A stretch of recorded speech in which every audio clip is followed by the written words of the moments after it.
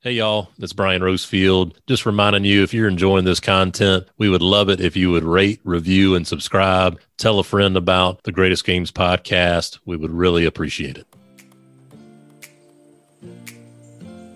Hello, and welcome to the Greatest Games podcast, brought to you by 816 Basketball. I'm one of your hosts, Brian Rosefield, and I'm joined by my co-host, Chris de Blasio. Thank you, Brian. Pleasure to be here on the Greatest Games podcast, as always. A chance for us to catch up with basketball coaches from around the country and have them tell us about their greatest game. As always, it can be their time as a head coach, a JV coach, a high school coach, a college coach, an AU coach, just whatever they consider to be their greatest game. And you know what? All we do is just break down barriers, Chris de Blasio. And we have our first, if I believe, our first radio host / high school coach / former college coach / son of a college coaching legend, Barry Sanderson, join us on the Greatest Games podcast, the head coach of Tuscaloosa Academy in Tuscaloosa, Alabama, also the host of the Inside the Locker Room show on Tide 100.9 in Tuscaloosa. It's a mouthful. Coach Sanderson, welcome to the show. I appreciate it there, Blas and Brian. I appreciate you guys. We go way back. Looking forward to being on the podcast with you guys. Way back. We were talking before the show about all the children you have. You're like a Mormon or something, but you're talking about your daughter getting married here coming up, and we knew Caroline and Blake Blake couldn't have been more than 4 years old when you guys came to South Carolina, right? Am I right? Caroline, no doubt. Maybe 6 or 7. Now she's getting married. Yeah, no doubt. Caroline's 26 now, living in Atlanta, and Blake's 24, both graduates of Alabama. I got two 14-year-olds in the house. I've got and a 4-year-old. We're starting all over. I got my new wife has a 18-year-old is a freshman at Alabama. So if anybody needs any parenting advice about any age group, I got you. Parenting advice of your own children, stepchildren, whatever. Yeah. You got it all. I got one getting married and one in daycare and everything in between. So whatever you need, I got it. Well, that is great. You mentioned Blake and Barry. I'll be interested if you remember this story. We were in Maui for the Maui Invitational. It was, I don't know if it was an off day, but everybody was down at the pool. Everybody just hanging out. And Blake, who was, 6, 7, 8 years old, I don't know how old he was, had climbed up some rock formation in the waterfall at the pool. And you looked up there and said, Blake, get down from there. And he turned around with just dead, stone cold eyes and said, nope. And that story has lived on. Like Blas and I talk about it all the time. People, Jeannie and I talk about it. Everybody talk. Nope. You want to do something? Nope. He was as defiant as could be. Yeah. Did I spank you? Did I not spank you?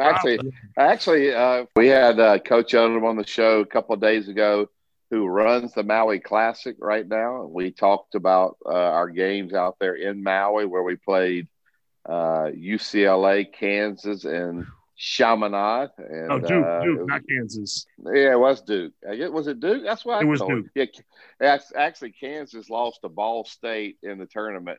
Ball State we beat to go to New York later on that year. But it was a great experience. But now that tournament, unfortunately, will not be in Maui this year. It'll be over in Asheville, North Carolina. And the reason we talked about it was because Alabama will be part of the 18 field with North Carolina and several other teams over in the field this year. Wow.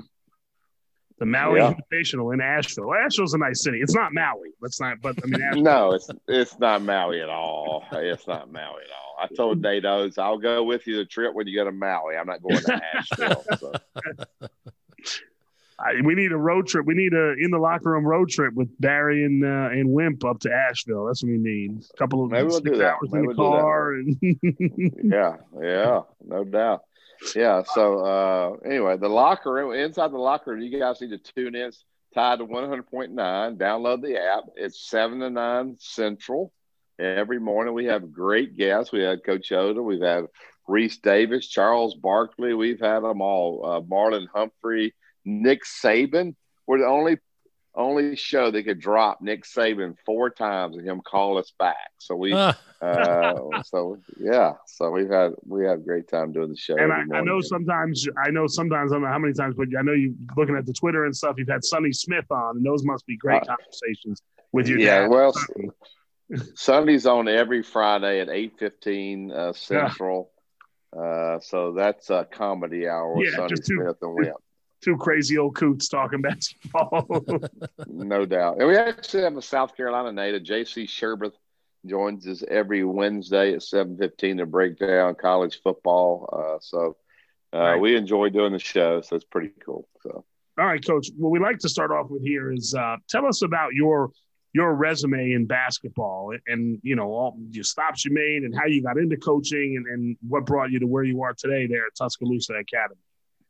All right. So obviously, as you guys mentioned, my dad was the head coach at Alabama. I grew up, went to the University of Alabama, I guess was a student assistant manager, whatever you want to call it here with Alabama from 1986 to 90. I think they went 3 Sweet 16s with Robert Horry, Latrell Sprewell, all those guys there. And Darby Rich.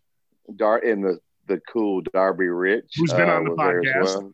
Oh, sweet. You guys are big time. So my first coaching job was a GA at Texas A&M. I was out there 10 months, and we got fired. Then I went to Georgia with Hugh Durham for 1 year. Then I was fortunate to get the job at Arkansas Little Rock, and I was there for 6 years. After 2 years, my dad came. We won a conference championship in the Sun Belt. We had 5-time NBA champion Derek Fisher played with us. We recruited him there, and we beat Samford on him. He had 2 Division I offers, Samford and Arkansas Little Rock, and so it was a great experience there. Then I left and went to East Carolina for a year, Lipscomb for a year. I was at Wake Forest after that for 1 season with Dave Odom, thinking, man, I'm not ever moving again. I'm in the ACC, and after 1 year, we moved to South Carolina, and I guess we were there, 7 or 8 years. That's where I met you 2 little turds over in Columbia, South Carolina. We'll edit that part out. I love my time in Columbia. Great friends. I think we had great players, good teams, not great teams, but winning back-to-back NIT championships, going to 1 NIT championship final, going to 1 NCAA tournament, going to the SEC tournament final, beating the national champion in Florida twice during a regular season, beat them at Florida and at South Carolina. Great memories. I love Columbia. Obviously love you guys. So, and then from there, I came back to Tuscaloosa after getting out of coaching, was here working in business, took a job here at a local private school 4 years ago. And we've been fortunate. This will be my 4th year. The first 3 years, we won the state championship my first year, my 3rd year, and the 2nd year we were actually in the state championship at law. So all 3 years we've been in the state championship. Well, we won it twice. So it's been a great experience here in Tuscaloosa. Getting to kind of keep coaching kids. I've enjoyed it tremendously, and I'm back here where I'm from. So it's been a great experience. Coach, tell us, and because I've seen it in person, I've seen it what you did at South Carolina, I've seen it with the camps that you've ran, just relationships that you build with kids. I know it's not a strategy, but just talk about how important that is and what you've learned just in building relationships with kids throughout your stops throughout basketball. Great question. I really enjoy the kids. I try to be really hard on them, but I try to just show them that I love them.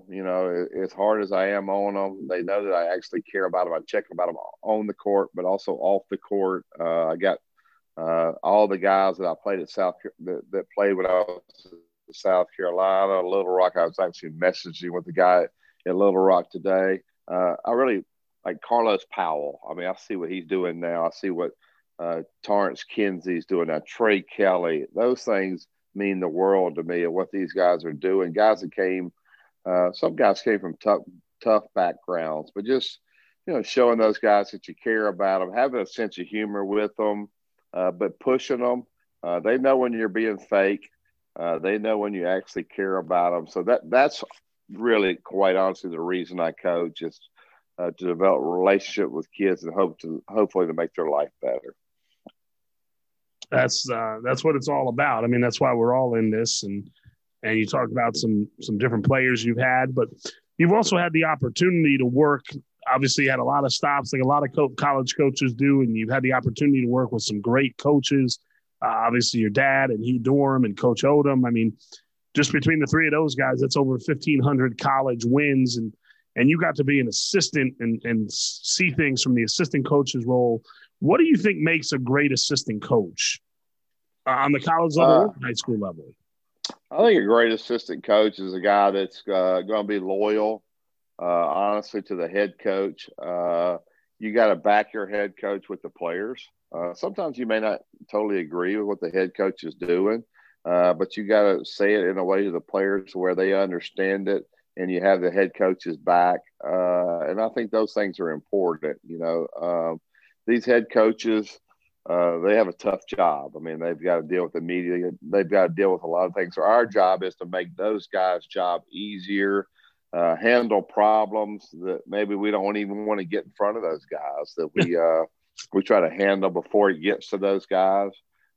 Sometimes it has to get to those guys. But I guess the main thing is being a loyal assistant coach, and really respecting the head coach, because they gave you this opportunity. You're not going to always agree, and you have to be honest with those guys, but more importantly, be respectful when you talk to them, because they're giving you a great opportunity to work under them. I was having that conversation today with actually a kid that played for me at Ridgeview, and I was coaching for us at Ridgeview, and just talking about that role of an assistant coach. And I think you say that so well, just taking things off the head coach's plate, just where they may not even exist in the head coach's world, just to free them up to think big picture and think long term. I think that's so huge. And Barry, I'm fascinated by your experience in college basketball and now in high school basketball. So I'm curious, and I don't know what level of players that you have now, but how would you assist and counsel your players now that are being recruited to play in college, knowing that you've been on the college side for so long? So tell us about that a little bit. Yeah, I've got one kid that plays for me, and I tell him he wants to be recruited. He has a chance to play Division I basketball. So the unfortunate thing for him is with the COVID hitting, because I thought the AAU opportunity this summer was going to be huge for him to be seen by multiple coaches. Now he's got to continue to work hard. I will reach out to coaches for him, but I know how tough these guys' jobs are, and he's got to be worthy of me making that phone call for those guys to come see him, because these guys' time is limited. And I talk to him about that all the time. Hey, you got to work in the weight room. You got to get in the gym. You got to shoot the basketball more than you ever believe, because the level we play, people may not respect you. And if you do all those things, then I will make the call for these college coaches to come see you, because I think they will respect what I say, because I have stood in their shoes. I understand what level player they need.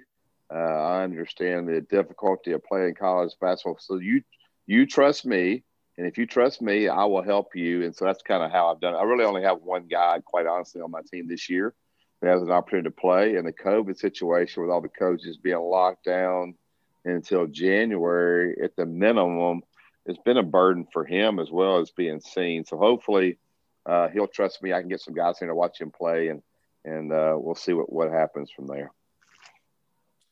That's interesting. That's an interesting way you put it, that if he puts in the work, you'll make the call. Like, yeah, I'm not calling to sell you if you're not willing to put in the work. That's interesting. Yeah. I like that answer. Yeah. Well, so many people send film and stat sheets and all that. I understand. I was at South Carolina, Wake Forest, and even lower levels than that, but we get all that stuff. But if somebody, if I'm going to make that call, I know what it takes. So the guy that hasn't coached that level makes the call. He may not quite understand. And so I've tried to explain to him and his parents on the front end, look, you do your part, I'll do mine. But first you got to do yours before I put my neck on the line for you. And my dad's seen him play, who Obviously, been very successful. He thinks the kid's got a really good chance to be successful. So hopefully we can help him. He's worthy of it. He's put the work in, but I wanted him to do that first to prove himself. Then I'll do my part and make the calls for him. Coach, I remember I don't even know if you remember this. You know, when you talk about getting those recruiting tapes and those stat sheets and all those things, there was somebody sent in a tape. You know, they used to pile up on Billy Old's desk back there in the office. And they sent in, they had a picture of their son shooting the ball, and they had a picture of Pistol Pete Maravich shooting the ball. And it said something like, "Notice the form is just like Pistol Pete's." I hope we threw that in trash can. Did we, or did we watch I think you it? saved it just for the comedy of it, but you're like, oh yeah, you felt like saying like, "Hey, Mom, Dad, if he was as good as Pistol Pete, we'd be recruiting him. Don't worry." yeah. Well, I try to tell my parents that should I pay to get this recruiting service? This that. I'm like, ma'am, listen. I was in college. I got all those services. Let me tell you what I did. I threw them in the trash can. So if you want to spend your money for that, go right ahead. I think my word is better than any recruiting service that you're going to pay your money for. So and we got numbers, and there may be a diamond in the rough every once in a while, but the kids that can really play. But I feel sorry for some of the kids now with the COVID and all that, because they didn't get a chance to get out and be seen. So there may be some diamond in the roughs out there in the next couple of years, maybe that college coaches don't know. That's right. That's right. It is difficult times, and I don't know what it's like around the country in every spot, but at least in South Carolina, we are opening back up slowly, and we're actually playing high school football and volleyball, and hopeful that basketball will be starting on schedule, and be able to see kids running up and down on hardwood here soon. But Coach, you know, the name of the podcast is the Greatest Games Podcast. So we know that you've been a part of a lot of great games. So if you have 1, 2, 13, we have all the time in the world for the great Barry Sanderson, but we'd love to hear about your greatest game that you've ever been a part of as a coach. Well, that's difficult. I got several. I guess my first one is that actually I coached numerous college games. My first was probably my high school, coaching my high school career. My first year, I took a job at Tuscaloosa Academy. They called and said, "Look, there's no players here." The guy left because there was no players. Do you want the job? I said, "I know. I guess I'll take it." So I watched this practice the first day, and I said, "You're right. There's no players there." So I called one guy that left, and he came back. And these kids balled in like a team I've never seen before. And so we go all the way. We win our area. We get into the Final Eight and make it all the way to the state championship game. And we're playing a team literally that has my tallest guy is the most 6'2.5", or they got 6'8", 6'5", fast as lightning. And we kind of devised a game plan to play, spread the court out, some quick guards that could play. And we ended up beating those guys for the state championship. When they told me 4 or 5 months earlier, there's no way to win this year. Just take the job. We'll work it out. And we won the state championship with a bunch of guys against a bunch of 6'8" guys. So that was probably one of my favorite times in coaching. You know, hey, it doesn't matter what level you coach. It's all relative. For those kids that thought they had no chance when I walked in that door to win a state championship and get a ring, the thrill on their faces when that clock hit 0-0 down in Montgomery, Alabama, was priceless. If you go to the college level, I have some personal. We'll go. So take us back. Wait, before you get on, I want to talk about that game a little bit. All right. Go ahead. Okay, so you're going through the state playoffs. You're winning. What do you say to them the day before that championship game, or in the locker room? I mean, I know you're not a huge rah-rah guy, but what do you say to them to make them believe in themselves and that they can get it done? Well, leading up to the tournament, I took what Wimp taught me. That's my dad. Every game, each game is the championship game. So many people look at the bracket, they think the championship game's on the last day. No, that's all we focus on was the first game. And so I cut down practices. I tried to make it fun. We went bowling. We did some crazy things off kind of off the grid that people don't normally do. But anyway, to get to the championship game, I remember one time when he spoke to his team right before they went out, and everybody get on one knee, and they thought about somebody who meant the world to them, that really changed their life, and they got on one knee and they prayed for that particular person and dedicated that game to them. And I'll be honest, I've never had a team come out and light it up like they did the first time. I don't know if that was why, because we had people in heaven looking over us, but it was kind of a cool experience. But that was something I learned from my dad, like, growing up in a coaching family, being in the locker room for a team that was in the SEC tournament finals 9 out of 12 years. He had been in part of a lot of finals, and they won it 6 times. So I kind of had an up close view of kind of how he did it, and it was successful. And I figured, man, if it worked for him, he ain't that smart. I'm as smart as him. Maybe it'll work for me. That's the thing. I don't think you can use that one all the time, though. You have to pick and choose when to use that one knee one, I think. Yeah, but and that's right. He used to talk about his trainer, who sang a lot of God Bless His Soul is not living now, but he had a pair of scissors in his back pocket, and he's got them sharpened up. He said, "All I ask for you is to leave me the last strand on the net, so you can cut the net down." Things like that kind of juice me up. It gives me goosebumps. It's like the time, you guys remember, we were going to play Tennessee, if you guys remember that, and I don't know if you guys were there then, but they were out dunking on our goal prior to pre-warm-ups. They were doing hook dunks, and I had to scout that game. I remember in the locker room, I went absolutely off about how disrespectful they were to our arena and to us, and our Torrance kids and them were like chewing nails. I think we started that game on a 19 or 21-2 run, and we absolutely blew Buzz Peterson and Tennessee out of the building that night. So I don't know. It's just kind of I get the adrenaline flowing sometimes in my pregame speeches, as you guys know. I was saying, yeah, Chris says he's not a rah-rah guy. I remember being in there. I got the hair raising up on my neck thinking about you sometimes in the locker room before the game. Yeah. Hey, Coach Odom was great with that. Hey, if you're an assistant and it was your scout, man, you got to stand up and address the team. Now, how awesome is that? Like Nick Saban here, it's one voice, one guy talking, but Coach let us get up and talk to the team before big SEC games. And I did a lot of scouts, as you guys know. And so that was a great experience. And I appreciate Coach Odom letting me do that. All right. So then you wanted to talk about some college games now.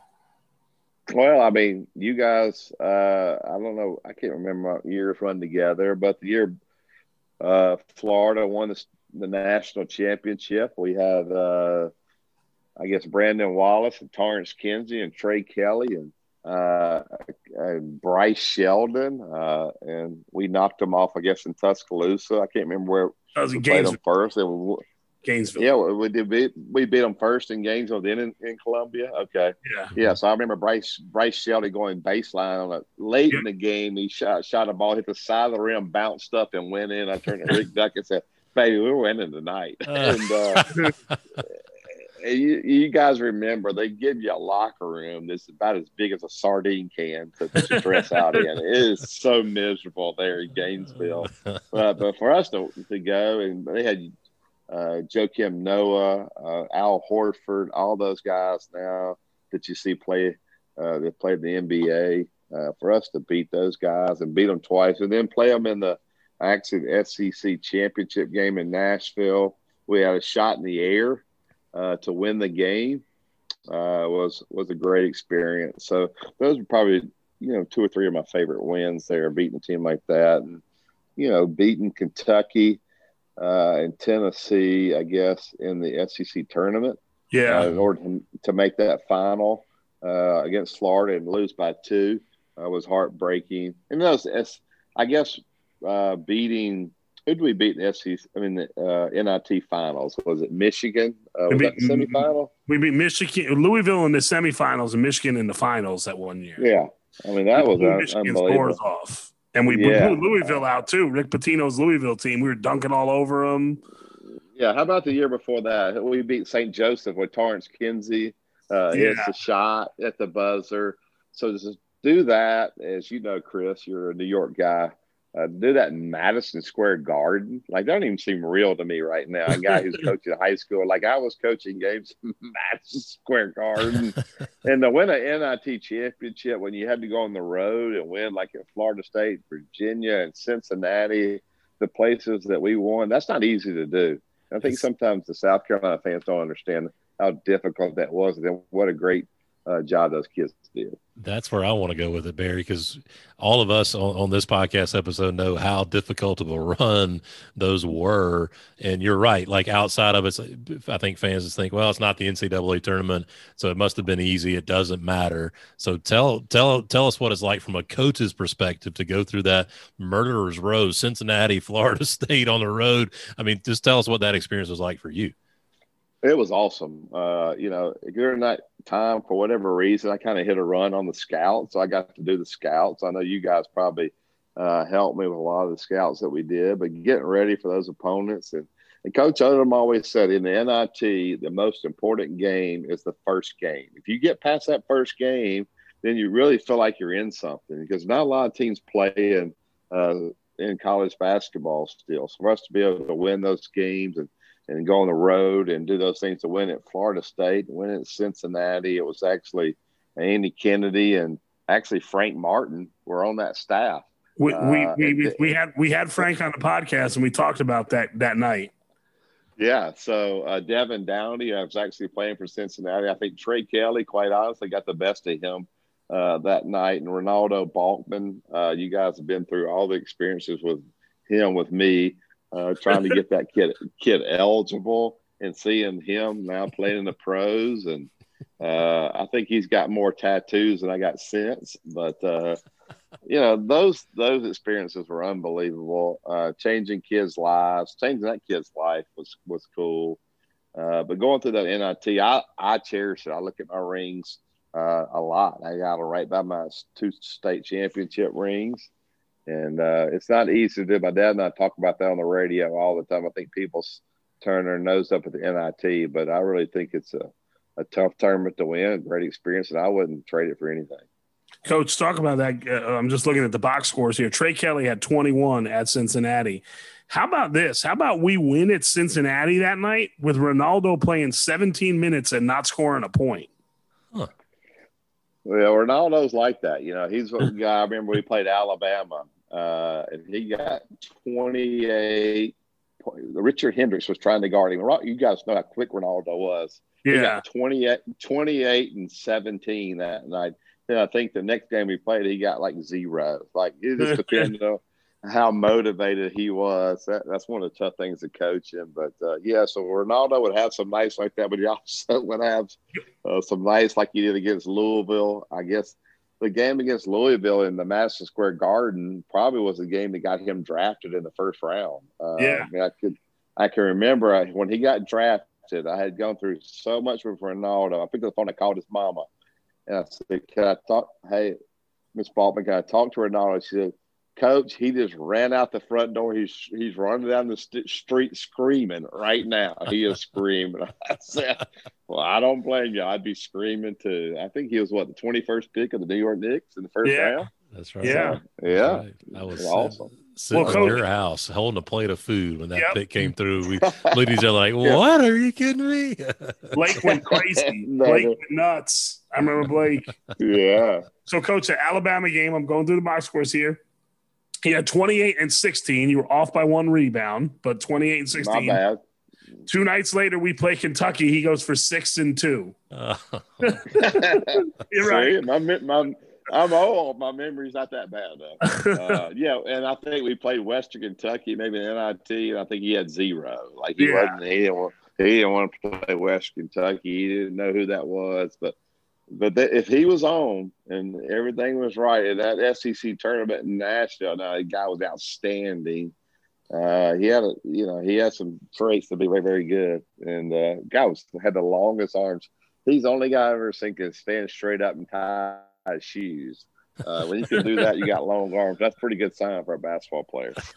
Coach, before the podcast, you talked about a game that you wanted to talk about with Trey Kelly. Yeah. At Mississippi State. Tell us about that game.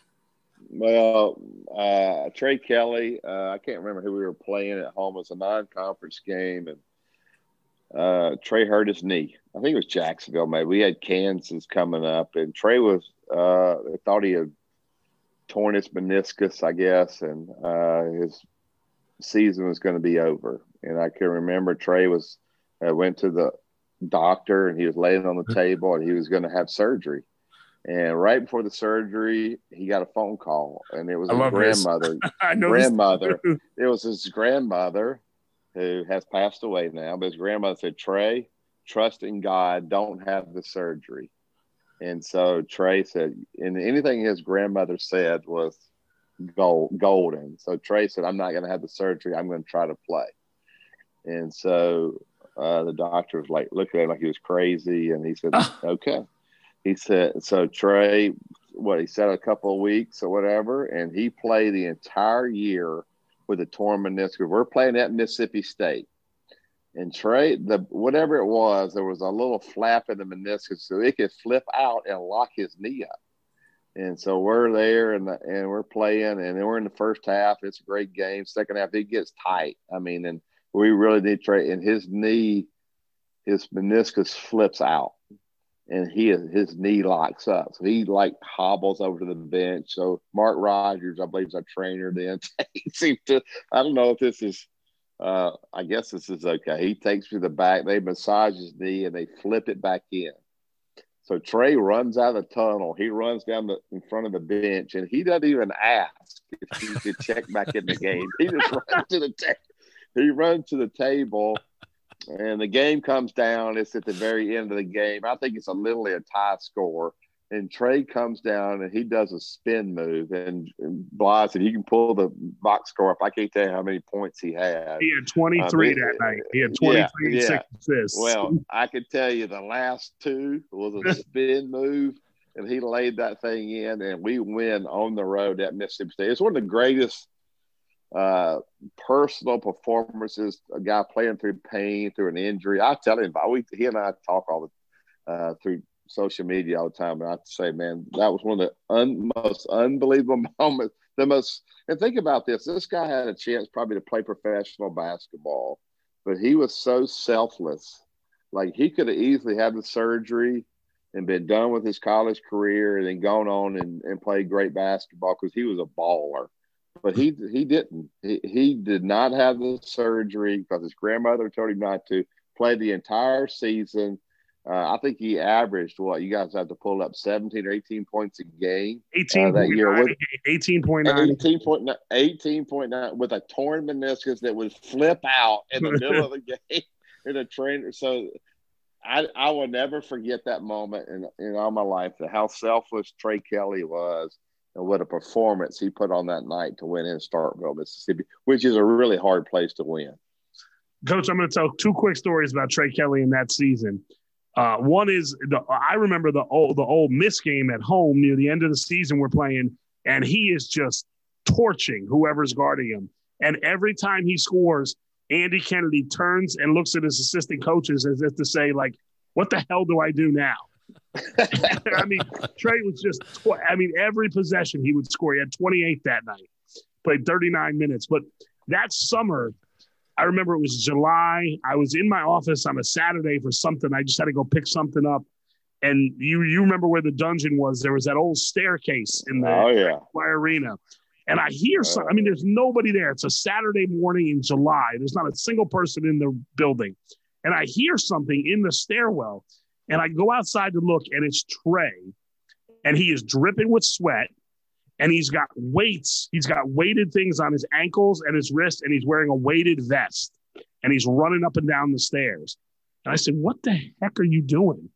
He said, "For us to win this year, I think I'm going to have to play 40 minutes a game." And I was just like, okay, have at it, buddy.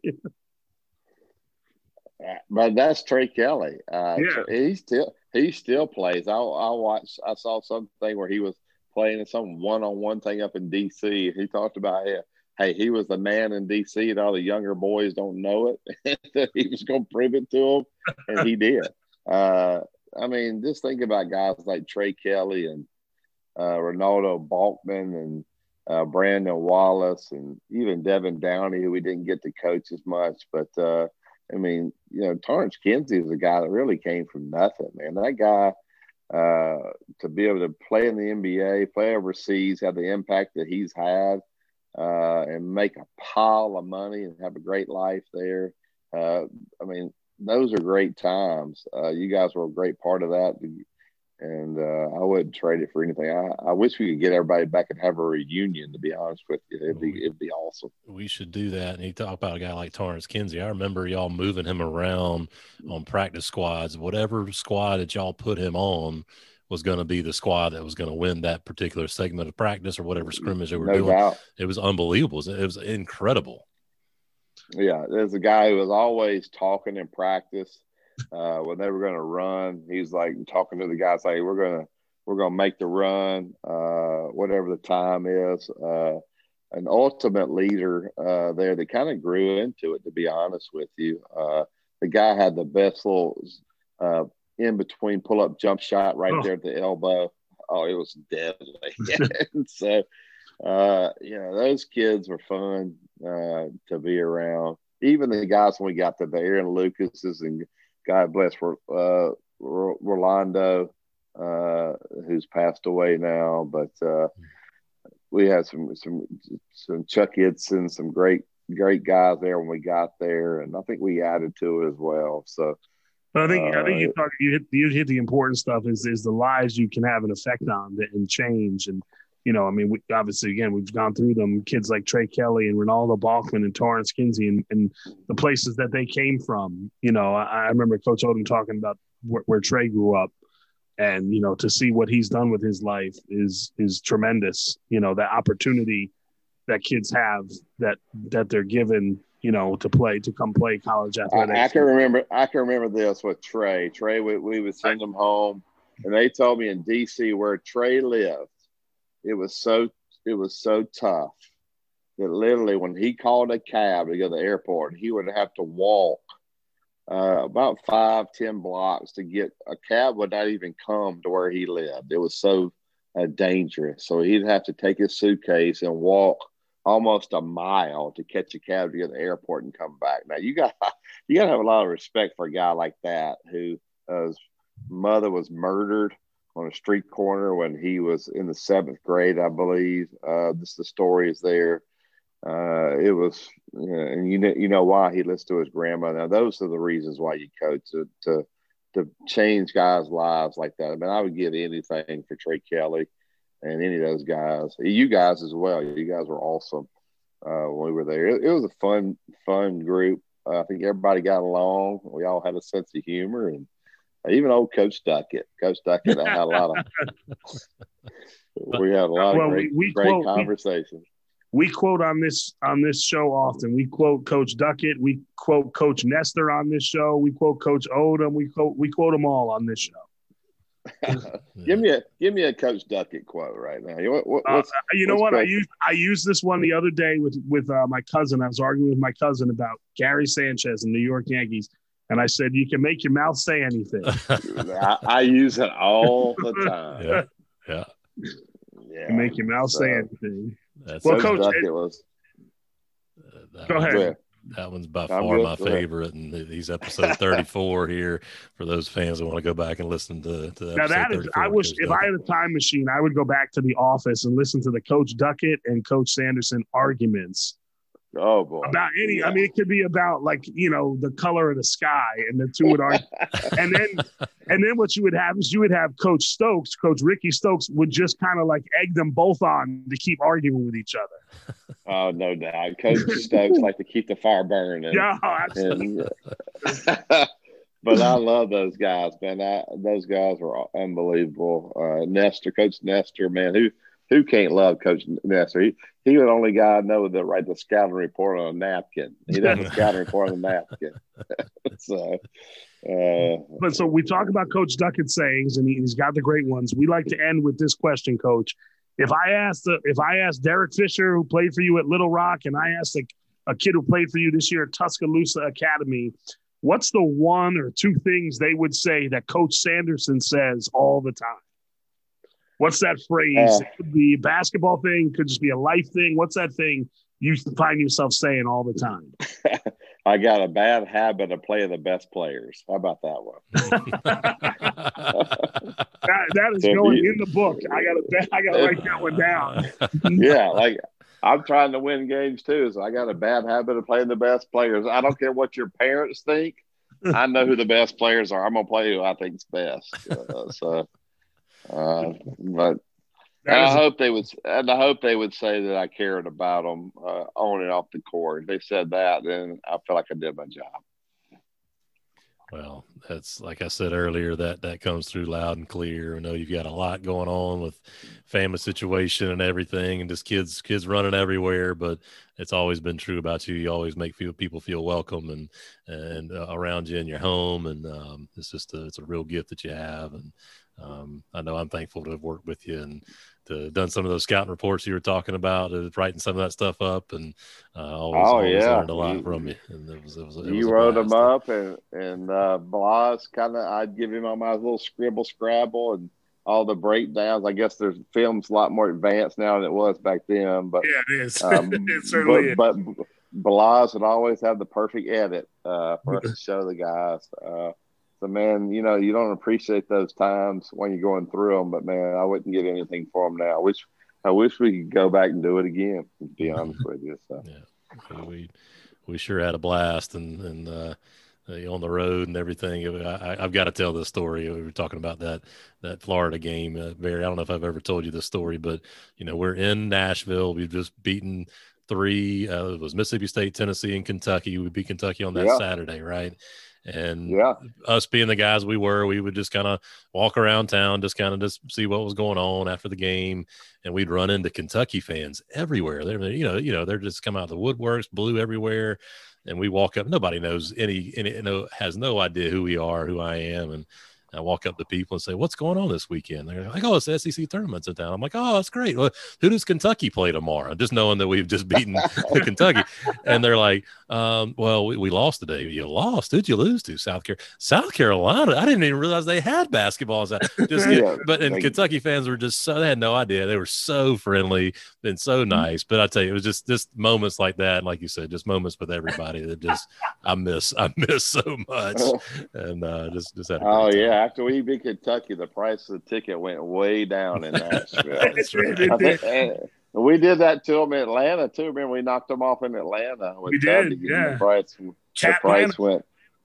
price went way down. Then actually, Coach Utterby talked about that game against Alabama where we got screwed on the 3-point play.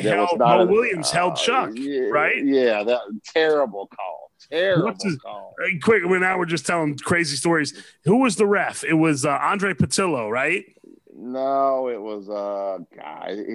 What was that guy's name? It wasn't Andre Patillo, but all I know is Aaron Lucas was at a game like 3 years later, just as a fan because he lived in town, and he still wouldn't talk to that guy. Yeah, he was still MFing him from the stand. I saw him right now, I wouldn't talk to him. So, some games and some plays you never forget. Mo Williams just held him. He just held him on the ground. And then they went to the other end. The guy shot it.